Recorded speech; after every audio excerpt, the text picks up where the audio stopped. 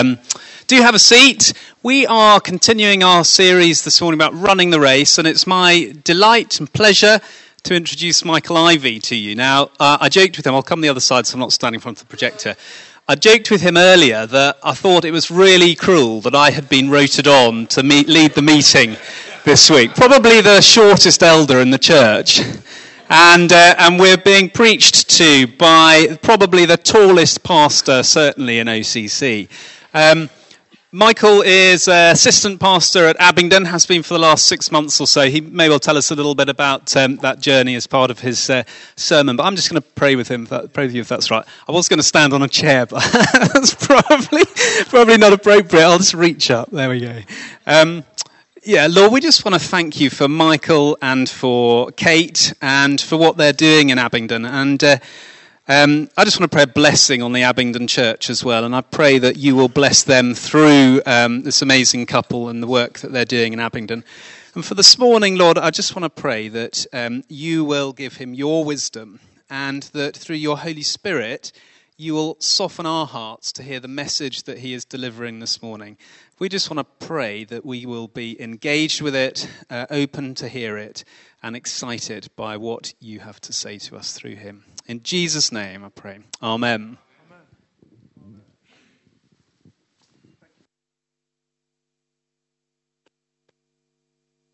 Wow, well, hello. Yes, that is on. Well, good morning. That's so encouraging. It's nice to know that wherever I go to in South Oxfordshire, people do respond with good morning when you say good morning. Anyways, it is a pleasure and such a joy to be here. Thank you for having us. I'm here with my wife, Kate. Kate, can you give us a wave?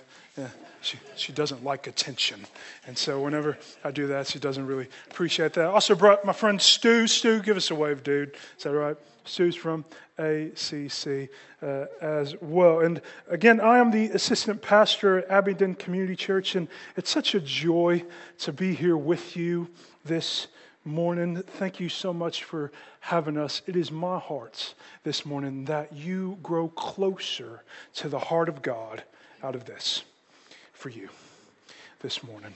And that is my heart. And there is something absolutely wonderful for me about going to a different church than your own and still worshiping Jesus. There's something absolutely beautiful about that. The King of Kings and the Lord of Lords.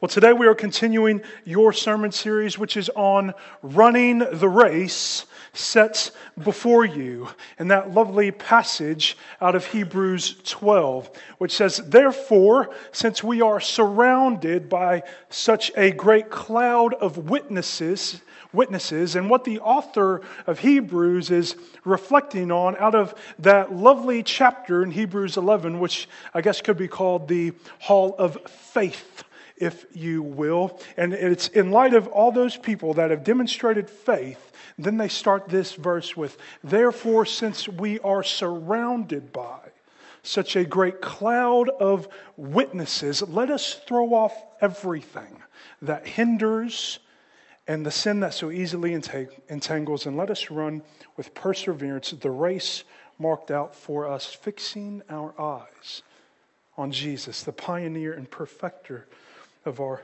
faith." And today we are particularly looking at witness, right? And witnessing to those around us. And just so we are clear in our definition of terms, so that we are all singing from the same hymn sheet, what does it mean, or what can witness be defined as?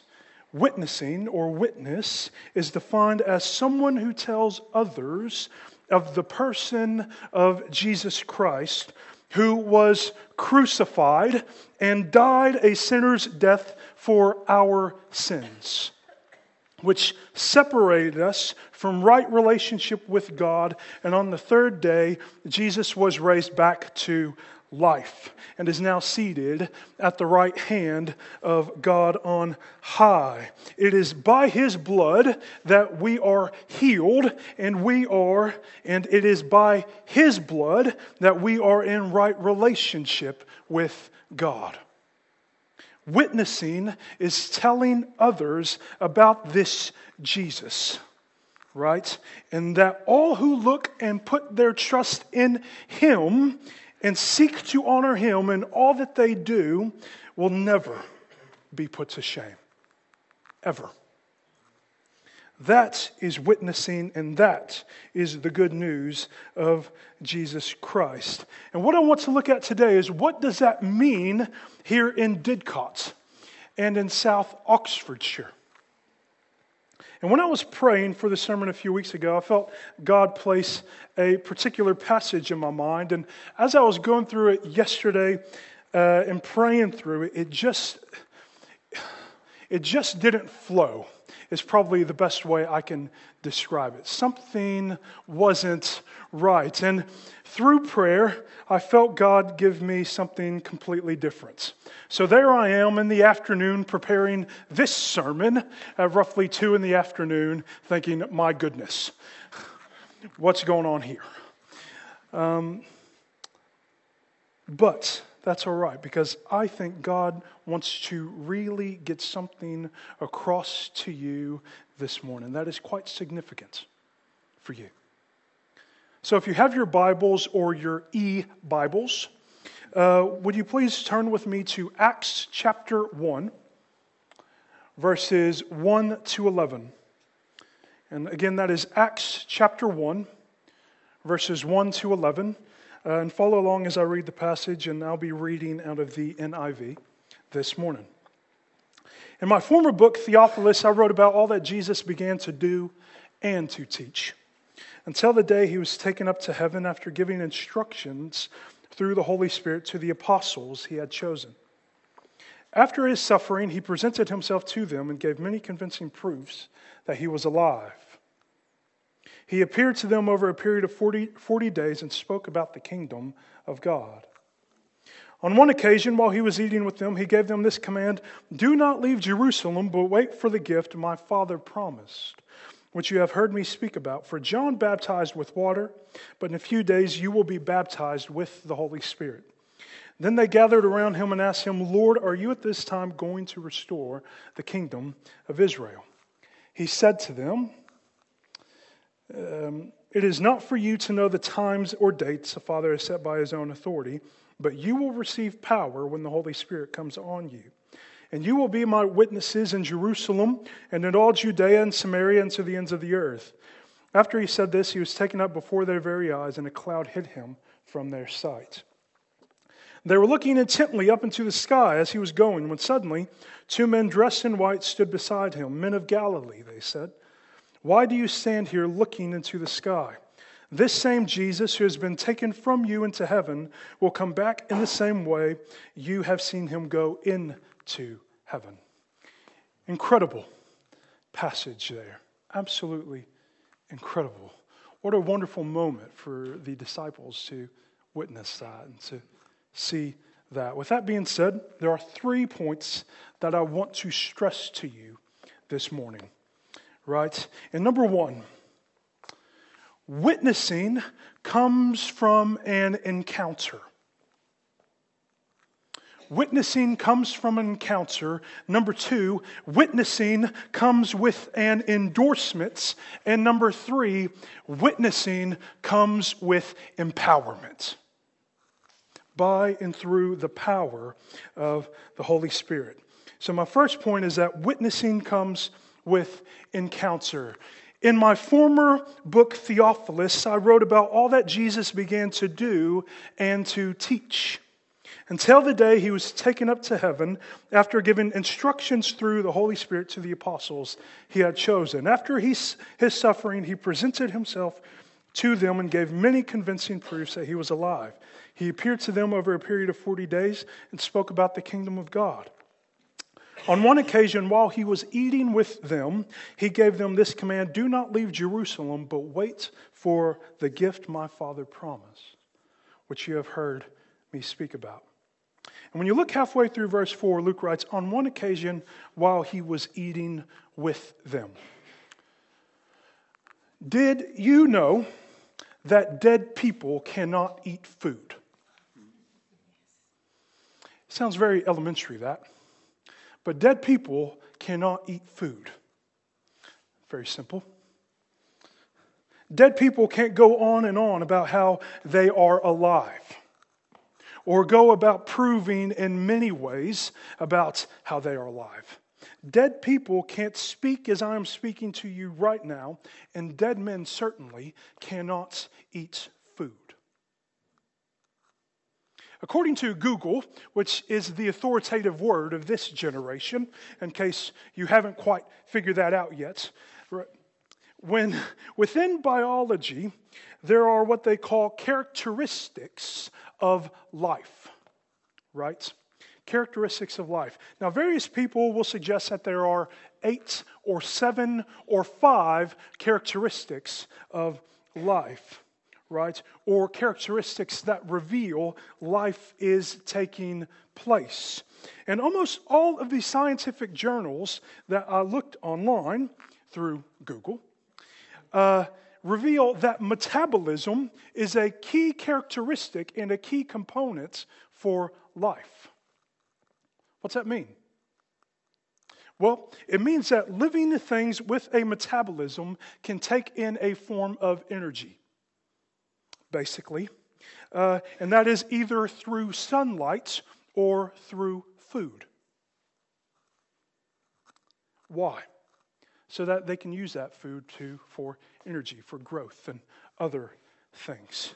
So with Jesus eating here, it screams, I am alive, to his disciples. It's a statement that says, give me some food, I am alive. Death could not hold me.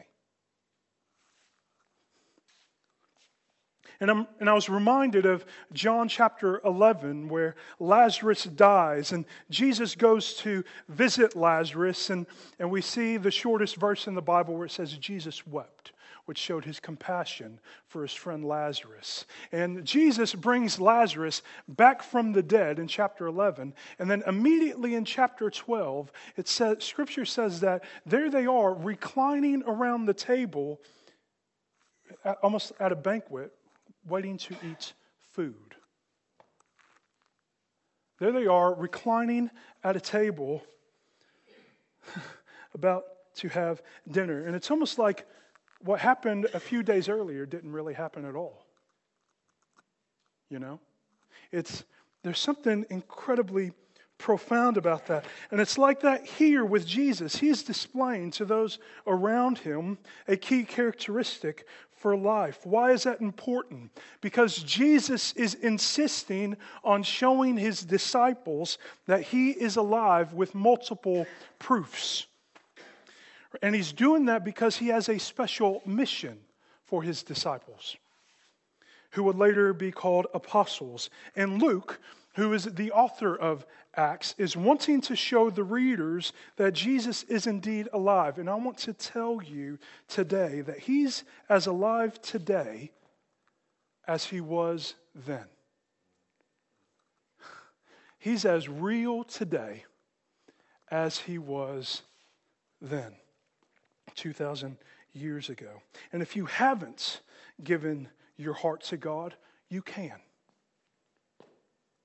If you don't know this God, you can today. That can be changed like that. You can meet God now. And he will change your life. Knowing God will change your life. Witnessing, as in telling others about Jesus, comes from an encounter with the living God.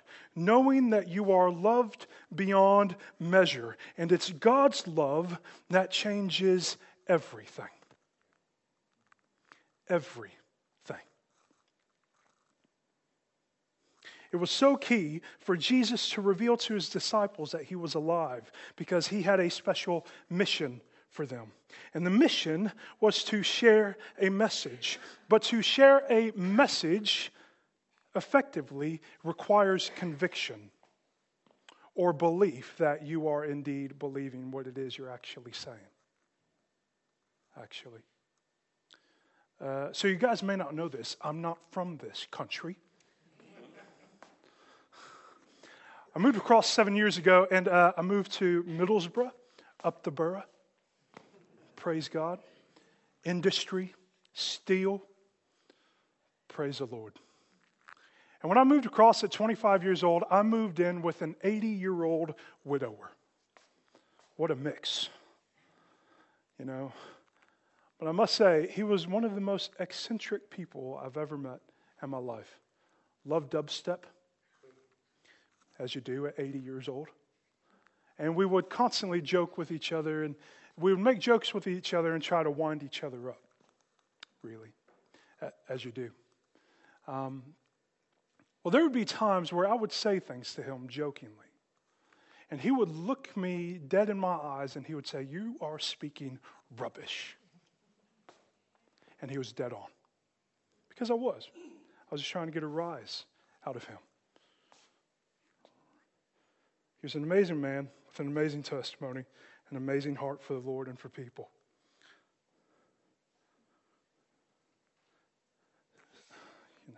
But he could see right through me whenever I was speaking rubbish, as he would say.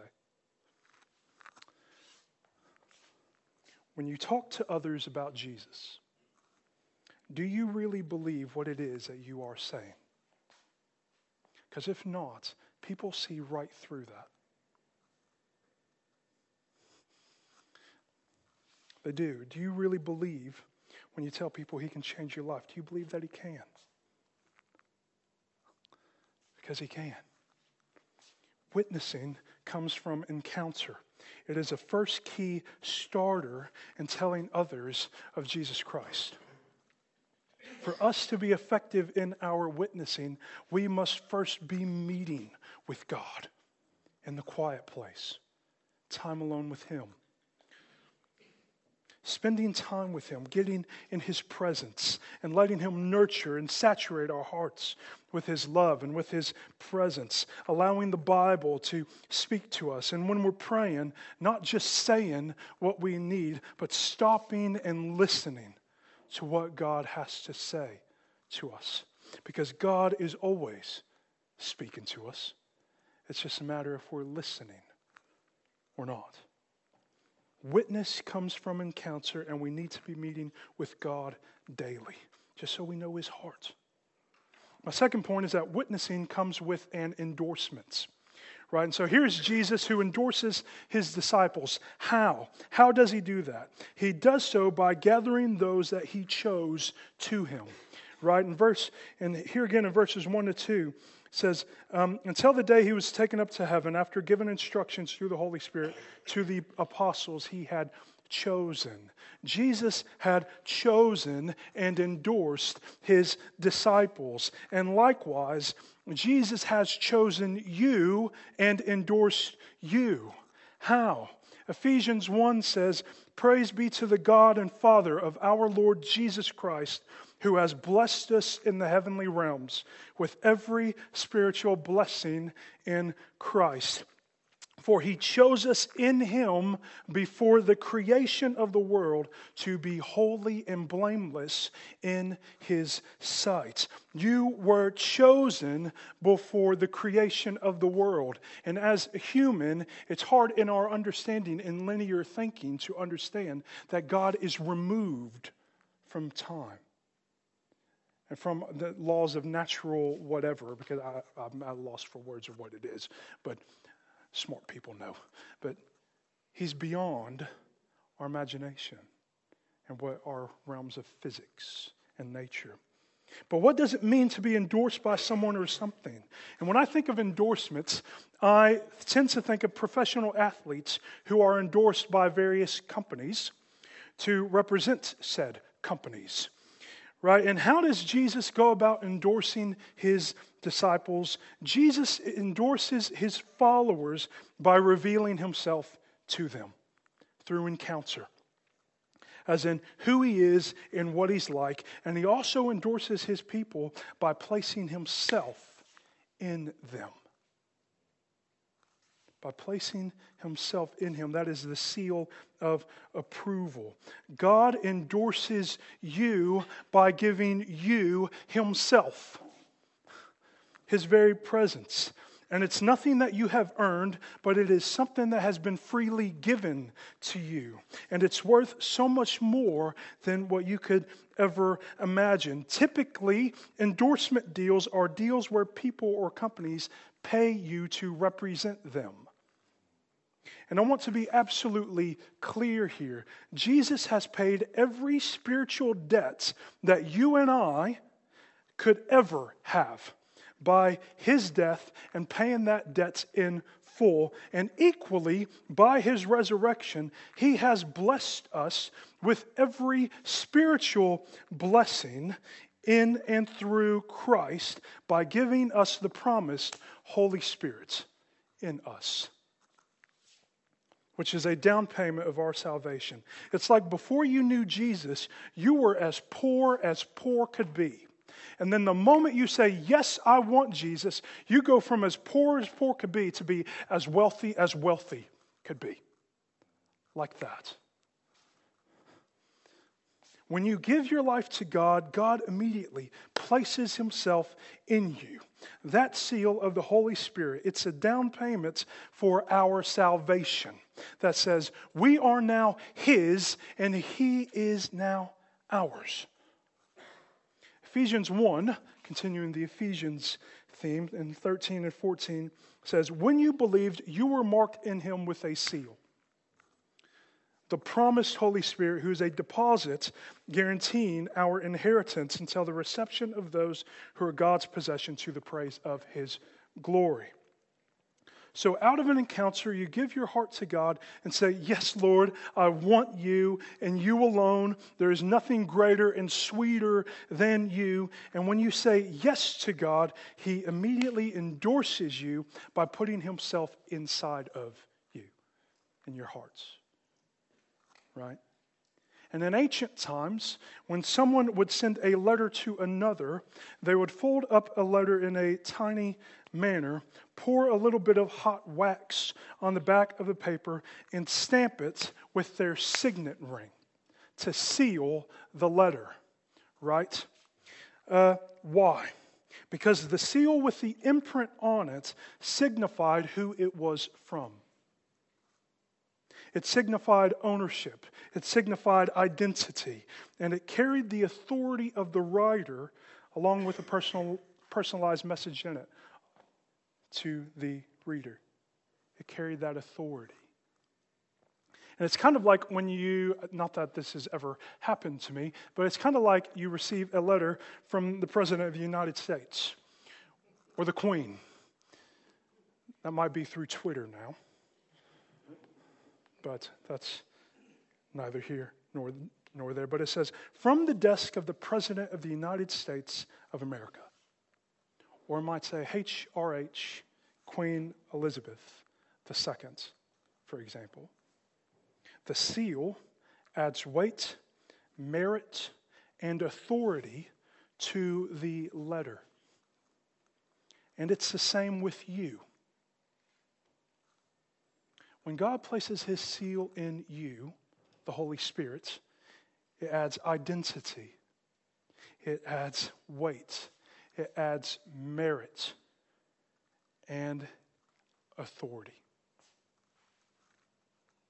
Authority of the person that you represent. Witnessing comes with an endorsement. Jesus gave up his life so that you and I may have life. That is life now, by and through the power and presence of the Holy Spirit, and life to come when we shall one day see God face to face. And what a day that will truly be. Witnessing comes with an endorsement that you are His, He is ours, and that endorsement of the Holy Spirit provides identity and authority to confidently go into any situation and declare the praises of God to whatever situation you find yourself in. My final point is this. Witnessing is fueled by empowerment. And here's Acts 1, 6-8 again. Then they gathered around him and asked him, Lord, are you at this time going to restore the kingdom of Israel? He said to them, it's not for you to know the times or dates the Father has set by His own authority, but you will receive power when the Holy Spirit comes on you, and you will be my witnesses in Jerusalem and in all Judea and Samaria and to the ends of the earth. When reading the Gospels, and particularly this part of Acts, I always read it and think, will these guys ever get it? I don't know if you're like that, but I'm like that, where I think, will these disciples ever actually understand what is happening? Lord, are you at this time going to restore the kingdom to Israel? They still don't get it. And here's Jesus eating in front of them. And remember, some few days prior, He's dead. Literally dead. D-E-A-D. Dead. Gone. Right? He is gone. And here He is eating food in front of them. And they are more worried about a militant Messiah bringing back a kingdom of Israel rather than understanding the suffering servant who serves and draws people to Himself and gave up His life for others. And then all of a sudden we read in Acts 2 at Pentecost, the Holy Spirit falls in power, and Peter starts proclaiming the kingdom of God to thousands of people. And thousands of people get saved in one day. In one day. What I'm trying to say is that the Holy Spirit took bumbling and stumbling disciples and turned them into giants in the faith. Giants in the faith. Giants who proclaimed the kingdom of God boldly and saw the presence of God manifest powerfully. If the Holy Spirit can do that with uneducated men, what can the Holy Spirit do with you here in Didcot? Here in South Oxfordshire? Witnessing is fueled by empowerment.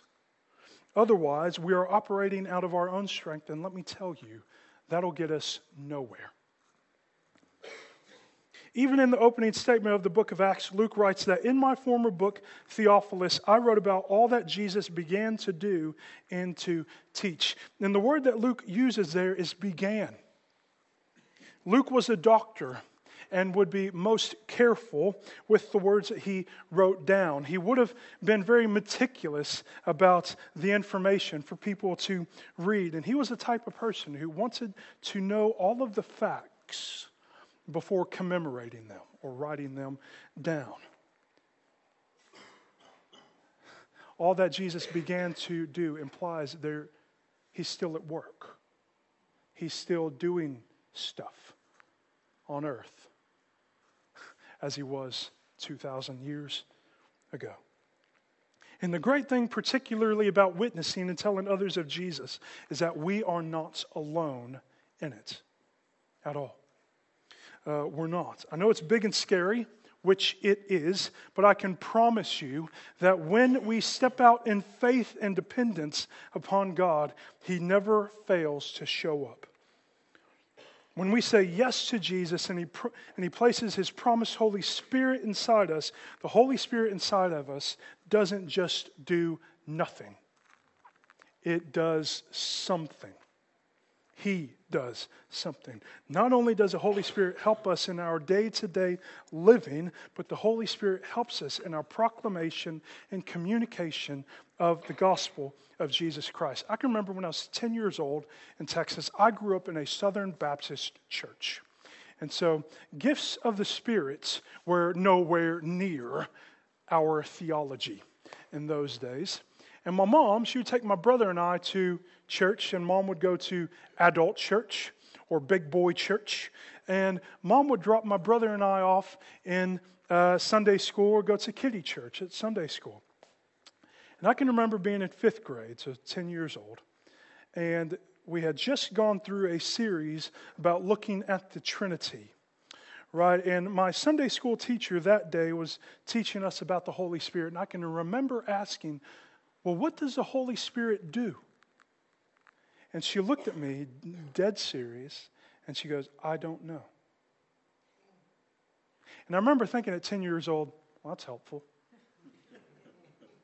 Thanks for that. It would be 15 years later that I would have an encounter with the Holy Spirit.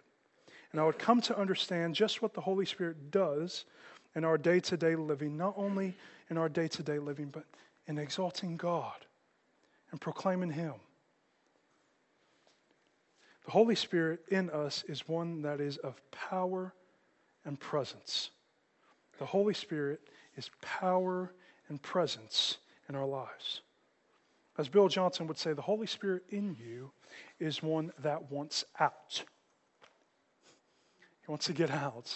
It's not just there for our own comfort, which there's a part to play for that, but he wants out because he wants to declare the kingdom of God to those around us. A couple of years ago, I was working for a small church in Gateshead. If you're unfamiliar with the Northeast area, Gateshead is just south of Newcastle, and it's separated by the River Tyne. And we were doing that particular week, a week of evangelism. Right. But what it looked like was our church partnered with Newcastle and Gateshead county councils, city councils, and basically said, bring us your most deprived people, and we want them to come and do some giving back to the community, and we will give them a qualification to help boost their CV. So there's an element of training, but really the heart behind it is evangelism. And so I'm on this course with these guys, with multiple people from the Northeast, from really, really, really dark situations in their life. And finally, Wednesday rolls around, and they finally caught on that I'm not from this country. And one guy asks me, well, how did you come to be here? And I thought, here's my chance. So I looked him square in the eye and I said, believe this or not, it's up to you, but what I tell you is no lie. I said, God told me to come here. God told me to move to the northeast of England. And he looked at me all funny like, you're talking rubbish. And we left it there. Well, that night he goes home, and this guy at that time, he was 19 or 20, living with his girlfriend, and they were living at his grandma's house. And he was watching Family Guy that night, as you do. And he turns on Family Guy at 5 o'clock in the afternoon or evening. And in this particular episode of Family Guy, a daughter just so happens to give her life to Jesus. And she's talking about in this particular episode how God talks to her. And knowing that and communicating that to, I guess, her family within the cartoon. Well, the guy that I said that God spoke to me about it earlier was like, something creepy is going on here. What is going on? Well, the next day he comes back and he tells me, he goes, you wouldn't believe what happened to me. And he tells me that story about watching Family Guy. And he also tells me that night he looks over to his girlfriend and he says, a guy earlier in the day told me about how God talks to him, and then all of a sudden I'm watching Family Guy and this girl is talking about how God talks to her. And she goes, you're speaking rubbish, go walk it off. You go sort yourself out. Right? Funny enough, what you don't know, and what I didn't know at that time, there were well over 300 episodes of Family Guy made for TV. And on that particular day, at that particular time, at that particular instance where I just so happened to say, God talks to me, that particular episode is aired. Only one out of a possible of 300. Coincidence? I think not. God incidents? Yes, absolutely. Well, Thursday comes around and he's on cloud nine. And he comes in, and as he says, after we get done painting, can we go to the pub? Yeah, let's do that. So we go to the pub. Afterwards, we finish painting, and he's asking all these questions about faith, and I'm telling him all that, who Jesus is and what he's done for me, and testimony after testimony after testimony of God's goodness.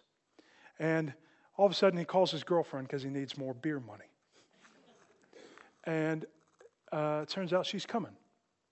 And as soon as she gets there, she has beer money for him. And he goes, tell her one of your stories. Tell her one of your stories.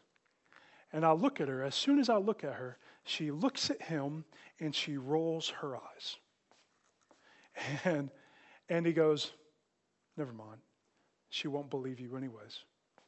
In the meantime, in all of that, I'm just sitting there praying. I'm saying, God, what is it that you want to say to this young lady?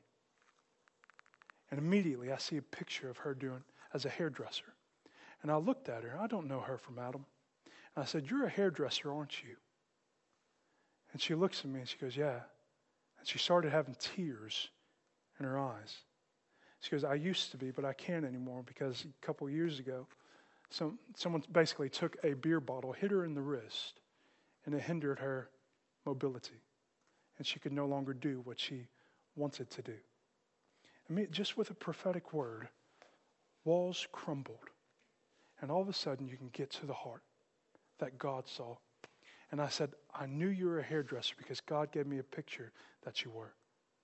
And she starts welling up. And her boyfriend goes, I told you. I told you it was real. And she let me pray for her for healing. And that was the last that I saw of her. She didn't, to my knowledge, she didn't accept Jesus that day. But I know that I know that I know, and she knows that she knows that she knows. She met with the living God that day. What I'm trying to say is that, for me, I don't always put myself out there for evangelism. I should, but I don't always. But when I do, God never fails to show up in some way, shape, or form that touches lives and changes people's minds and their hearts for them. Evangelism is daunting and scary, but it's exciting.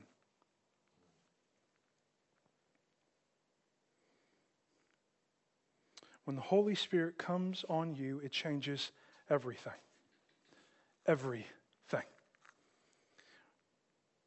When the Holy Spirit comes upon you and overflows out of you, that's when we see things happen. And let me tell you, in our witnessing, we desperately need the Holy Spirit. Desperately. We need Him. We need the anointing. Because when the Holy Spirit does it, it is so much more effective than what you and I can just do by ourselves. Witnessing comes from empowerment. And I want to say that if you are in Christ Jesus this morning, if you have put your faith and hope in Him, He has equipped you with all that you need already. You are equipped. And God is still at work in our lives and in this world. Do we want to be a part of that?